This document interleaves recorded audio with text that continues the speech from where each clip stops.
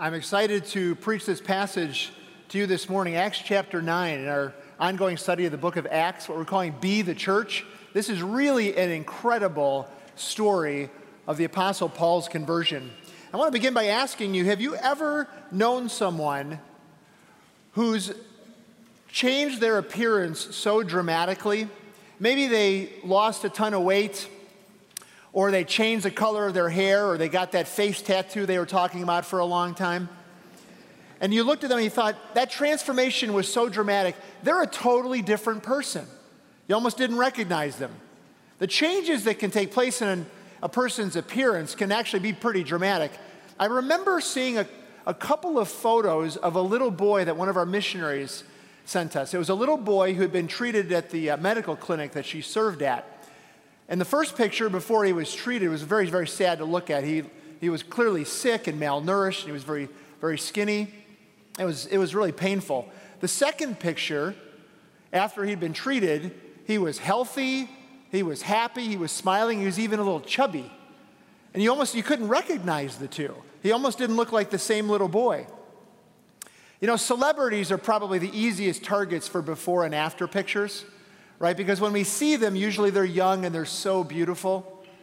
But as time goes on, as they age with us, time, gravity, and cupcakes do their worst. And usually the results of that are somewhat unfortunate. But in either case, a person's appearance can change so dramatically that it wouldn't be uncommon for someone to say they're a totally different person. But of course, we know that they're not. They just look different. But when someone goes from opposing Jesus or ignoring Jesus to loving him, they are a new person. They don't just look like a new person, they really are a new person. And that's why the Bible uses terms like born again and a new creation in Christ. It's as if God just recreated them all over again. They're no longer the same person. They have a new eternal destiny. They have a new perspective on all of life. Now they desire to glorify God in every area of their lives. The sins that they used to commit, that they were proud of, that they bragged about, now they're actually ashamed of. Yes, Christians still sin. We know that all too well. But the Bible says that the old is gone and the new has come. Everything is different. And perhaps nobody else's story in the Bible of coming to faith in Christ demonstrates that more clearly than Saul, who we know as the Apostle Paul. And our passage this morning goes into one of the most consequential conversions to Christ in all of human history. Not only did Paul go on to become one of the early church's most important leaders, he planted multiple churches, trained key leaders, discipled a number of believers we don't even know the number of. Not only that, God used him to write about half of the books of the New Testament. And even now, 2,000 years later, his influence is felt all over the world. So how did this violent opponent of Christianity come to be one of, if not its greatest, missionaries? And that really is the story of our passage this morning. Our text is Acts chapter 9, verses 1 through 22. You can find it on page 917 in the blue Bibles in the seat back in front of you. And I would encourage you to go through it as we look through this passage. And this actually, Acts chapter 9, is one of 3 times Paul's conversion story is told in the book of Acts. He tells it later on in chapter 22 and also in chapter 26. And those add a little bit more detail to it, so I'll be drawing from those chapters as well. He also refers to his conversion in Galatians chapter 1 and 1 Timothy chapter 1 and elsewhere. And what's clear is that the Apostle Paul never forgot this encounter with Jesus and what it meant. But I do need to say that there are far more things that we could learn from the Apostle Paul's conversion than we could cover in a 30-minute sermon. Even a 30-minute-ish sermon, which I think buys me another 15 minutes or so, there's no way that we can cover it all. So my hope is that this just sort of whets your appetite to study it a little bit further. And even though this is Paul's story of going from a persecutor of Jesus to a proclaimer of Jesus, It's really the story of how our sovereign God saved him and why. And so what I want to do this morning is I want to focus on 3 truths about God from our passage. And they're these 3. Number 1, God can save anyone. Number 2, God can use anyone. Number 3, God desires to save everyone. And these truths are demonstrated throughout the book of Acts, and they serve as powerful reassurances, not really just reminders. I think they're reassurances to all of us as followers of Christ as we seek to live out his mission, the 167 hours every week that we are not gathered here in this sanctuary. And the key thought from our passage this morning is this. It's this. Nope, it's this. The gospel is the power of God to save anyone. Did you like that pause, the dramatic effect that was building up? That was intentional. Either that or I messed up the slides. The gospel is the power of God to save anyone. Do you believe that? It is true. Sometimes we don't think it's true, but it is absolutely true. Let's read from our passage, chapter 9, verses 1 through 9.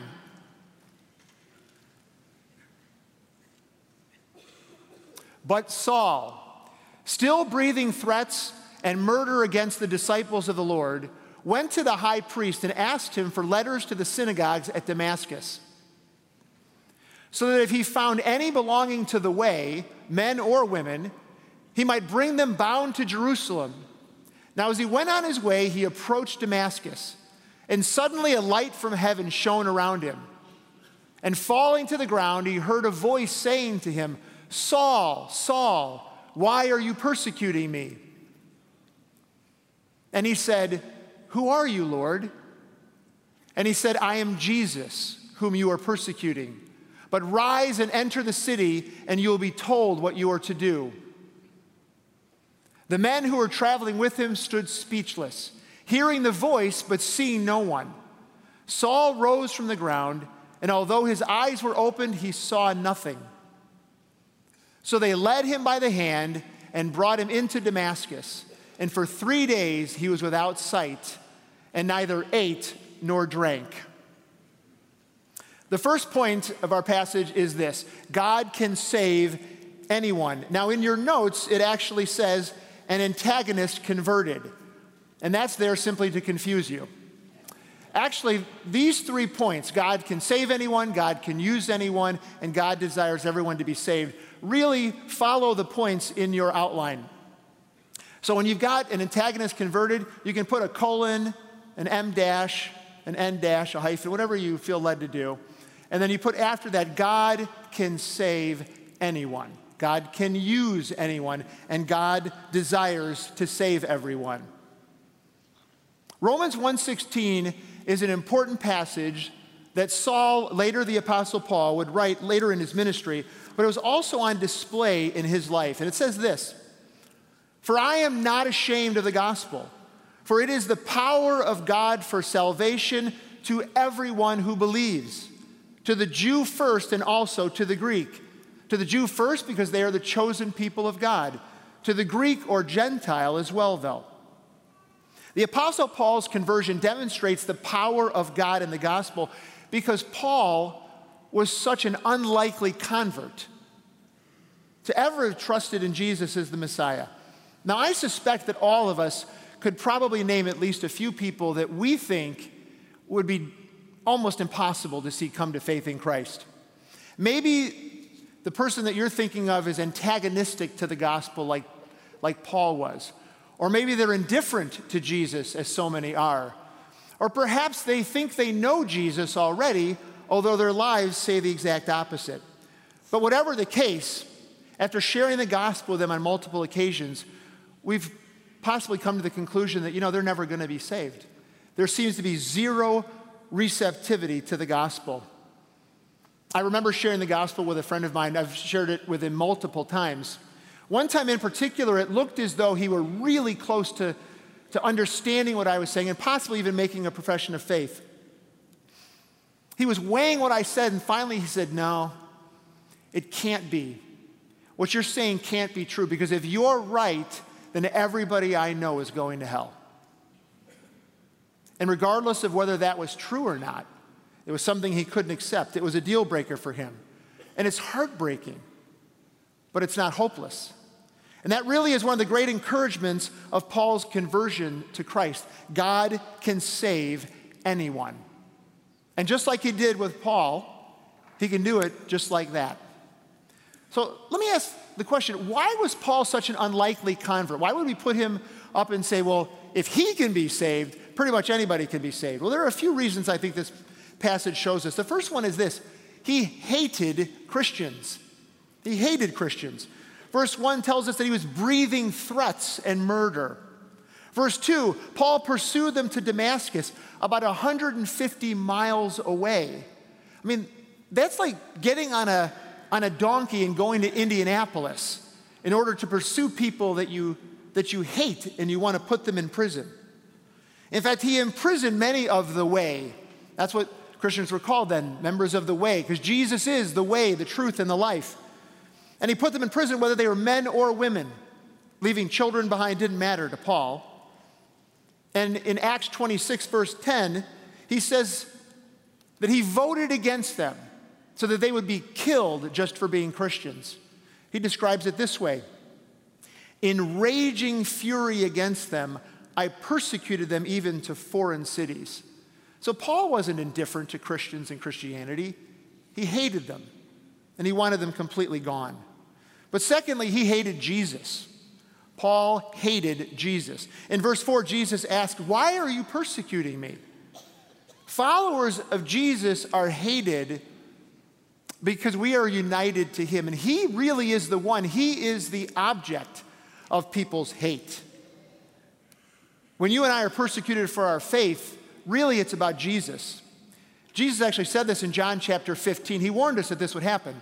He said, if the world hates you, know that it has hated me before it hated you. If you were of the world would love you as its own. But because you are not of the world, but I chose you out of the world, therefore the world hates you. Acts 26:9, Paul said he was convinced that he needed to do everything, he said, everything that he could to oppose Jesus, including trying to get Christians to blaspheme Jesus' name. To Paul, Jesus was an imposter. He was a false Messiah. He was a deceiver who was harming God's chosen people. And in his zeal, he opposed Jesus with all of his strength. A third reason is that he was successful in Judaism.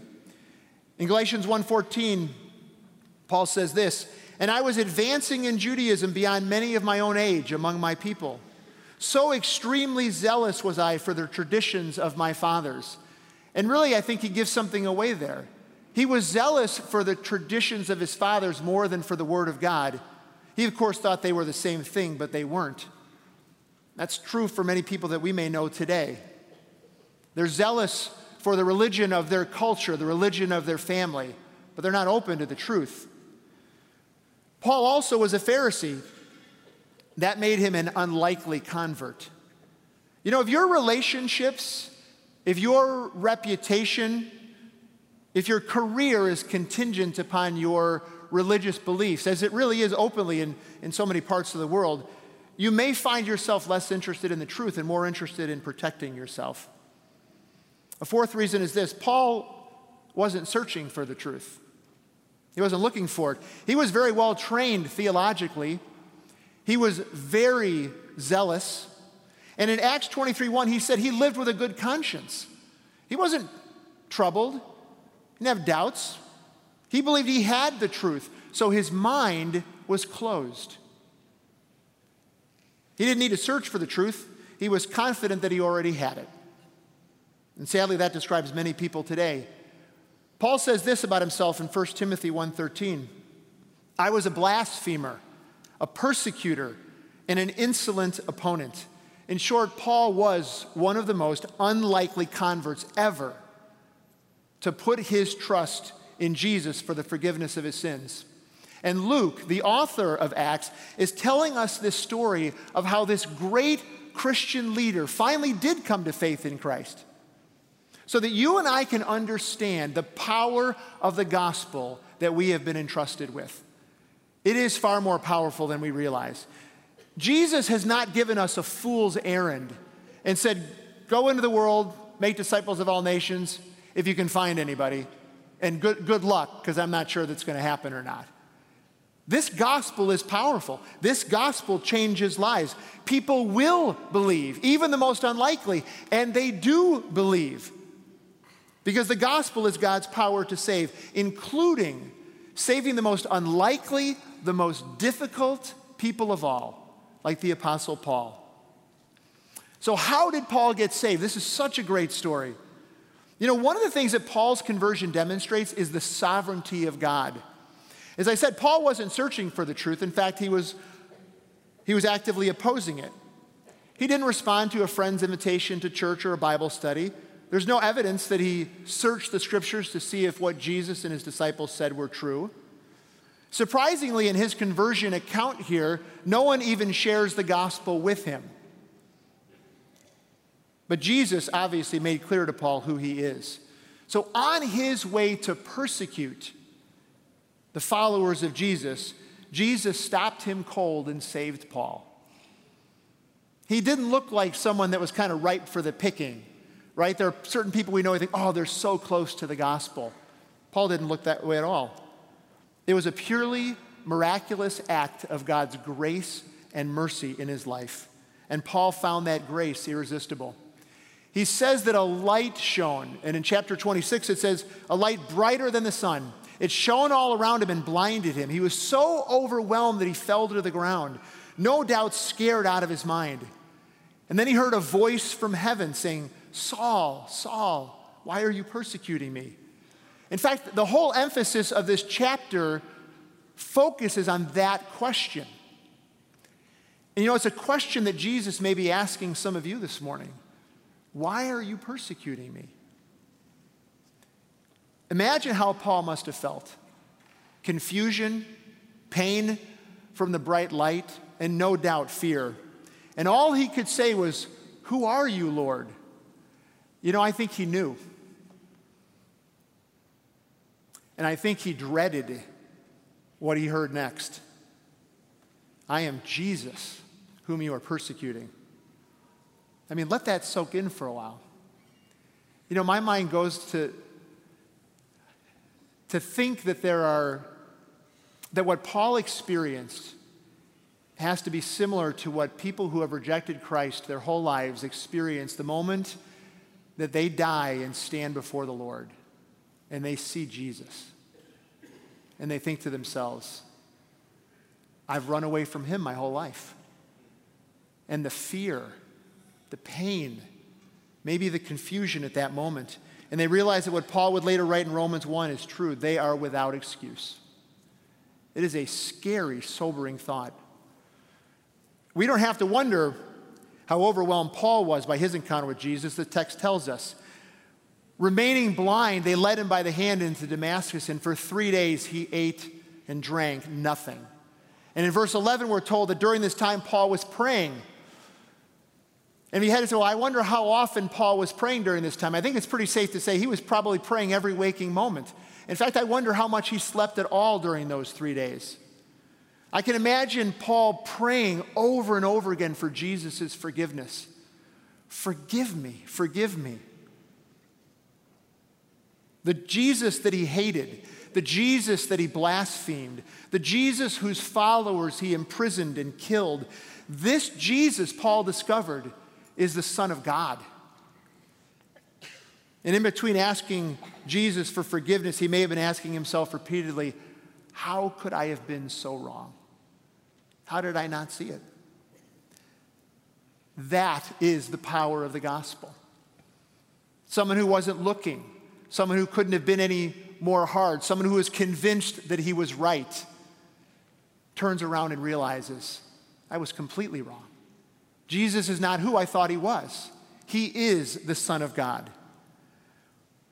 It's the power of the gospel to take an antagonist and turn him into an advocate, a blasphemer and turn him into a believer. And you know, it's not just Paul's story. It's some of your stories this morning as well. You were blind, but now you see. And I think there are two unfortunate responses that Christians might have to a dramatic testimony like Paul's. For some, we might kind of despise our own testimony. Maybe you got saved as a child and you think, my testimony's boring. There's really just not all that much to it. Or perhaps you watch a story like Nathaniel's, the video that we watched, and you hear him tell the life that he led on the streets, and you might even say smugly to yourself, well, thank God I wasn't that bad. But the reality is you were. You and I were that bad. The truth is that from a divine perspective, you and I, any one of us who have already followed Christ, you and I were as unlikely a convert to Jesus Christ as the Apostle Paul. Why? Because everyone in our natural state is spiritually dead. We are alienated from God because of our sin. Nobody walks into a morgue and asks, which corpse is most likely to come back to life, right? None of them are coming back to life. So while we rightly see hope for the stubborn, unbelieving people in our lives when we look at the conversion of someone like the Apostle Paul, you and I need to understand that our own coming to faith in Christ is no less a miracle of God's grace. We are proof that God can save anyone. Yes.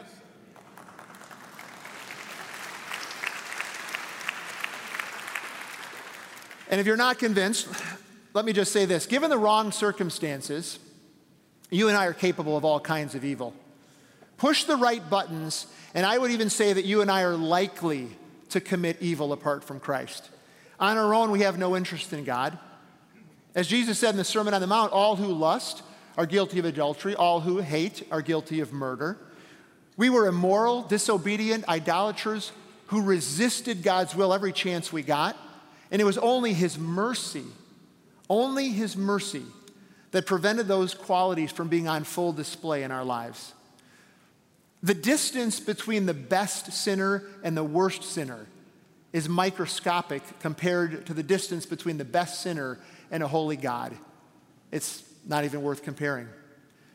As a result, just as a point of application, followers of Jesus Christ should be the most humble, loving, and gracious people on the planet, because we know what we were, we know what we could have been apart from the grace of God. And Paul gives us that example of humility. He says something rather remarkable about his conversion in 1 Timothy chapter 1. He says, the saying is trustworthy and deserving of full acceptance, that Christ Jesus came into the world to save sinners, of whom I am the foremost.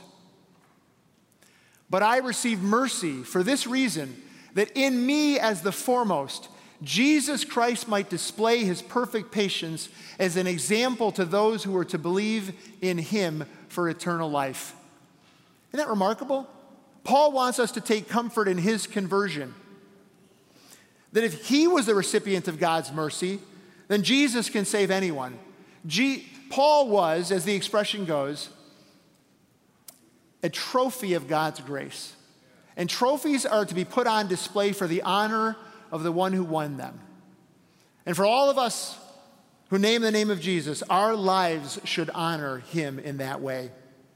Because remember, the gospel is the power of God to save anyone, even those most unlikely. Our second point this morning is that God can use anyone. God can use anyone as well.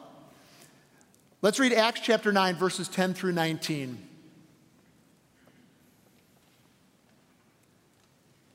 Skip a bit. Acts chapter 9, verses 10 through 13. Now there was a disciple at Damascus named Ananias. The Lord said to him in a vision, Ananias.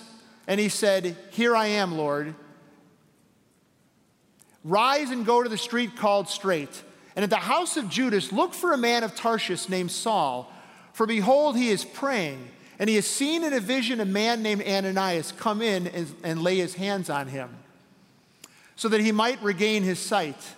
But Ananias answered, Lord, I have heard from many about this man, how much evil he has done to your saints at Jerusalem. And here he has authority from the chief priests to bind all who call on your name. But the Lord said to him, Go, for he is a chosen instrument of mine to carry my name before the Gentiles and kings and the children of Israel. For I will show him how much he must suffer for the sake of my name."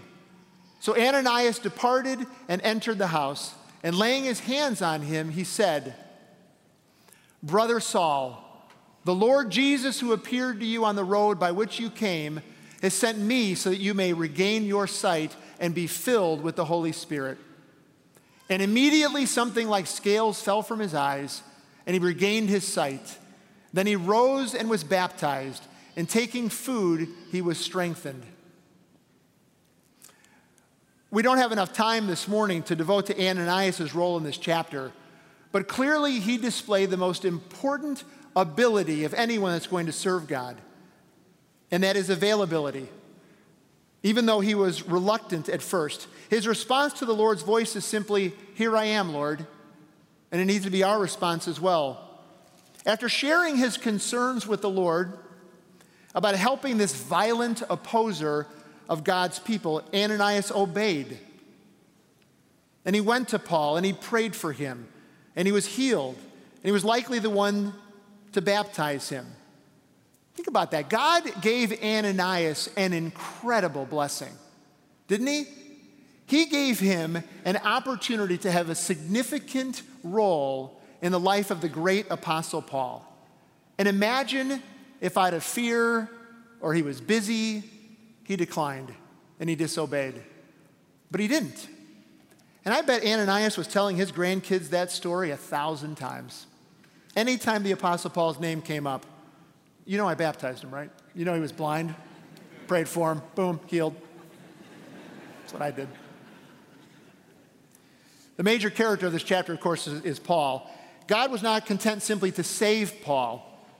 He had a very specific and a very difficult ministry that he gave him to. In verses 15 and 16, it says, "He is a chosen instrument of mine to carry my name before the Gentiles and kings and the children of Israel, for I will show him how much he must suffer for the sake of my name." God called Paul a chosen instrument. It sounds like a great honor, and in fact it was. But it was not an honor that was an easy one. In fact, the rest of the book of Acts talks about how difficult it was for Paul.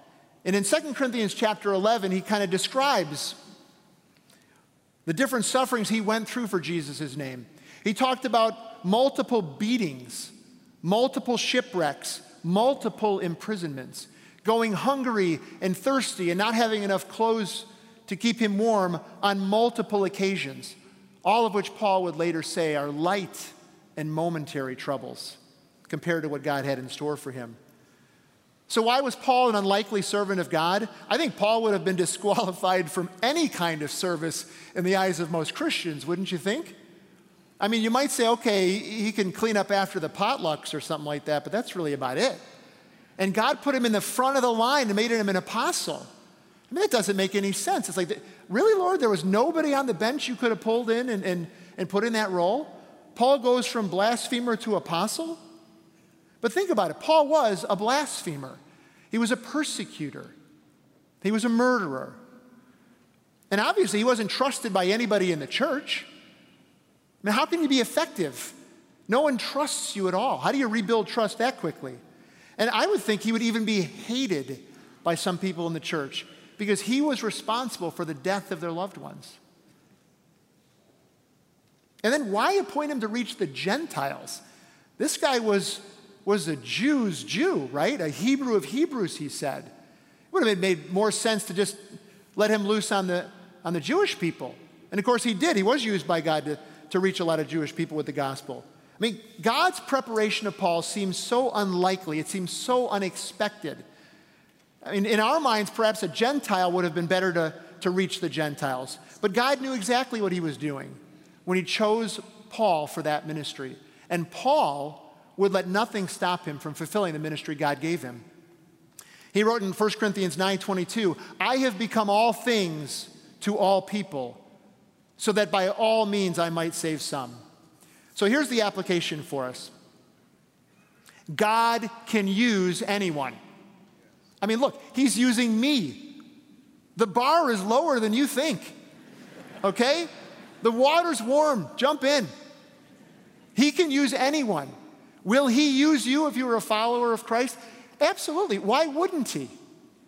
God uses all kinds of people in the Bible that you wouldn't expect him to use.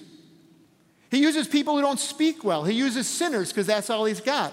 He uses people with bad reputations, people who aren't educated, people who came from the wrong town like Nazareth, people who had the wrong occupation like tax collector or fisherman.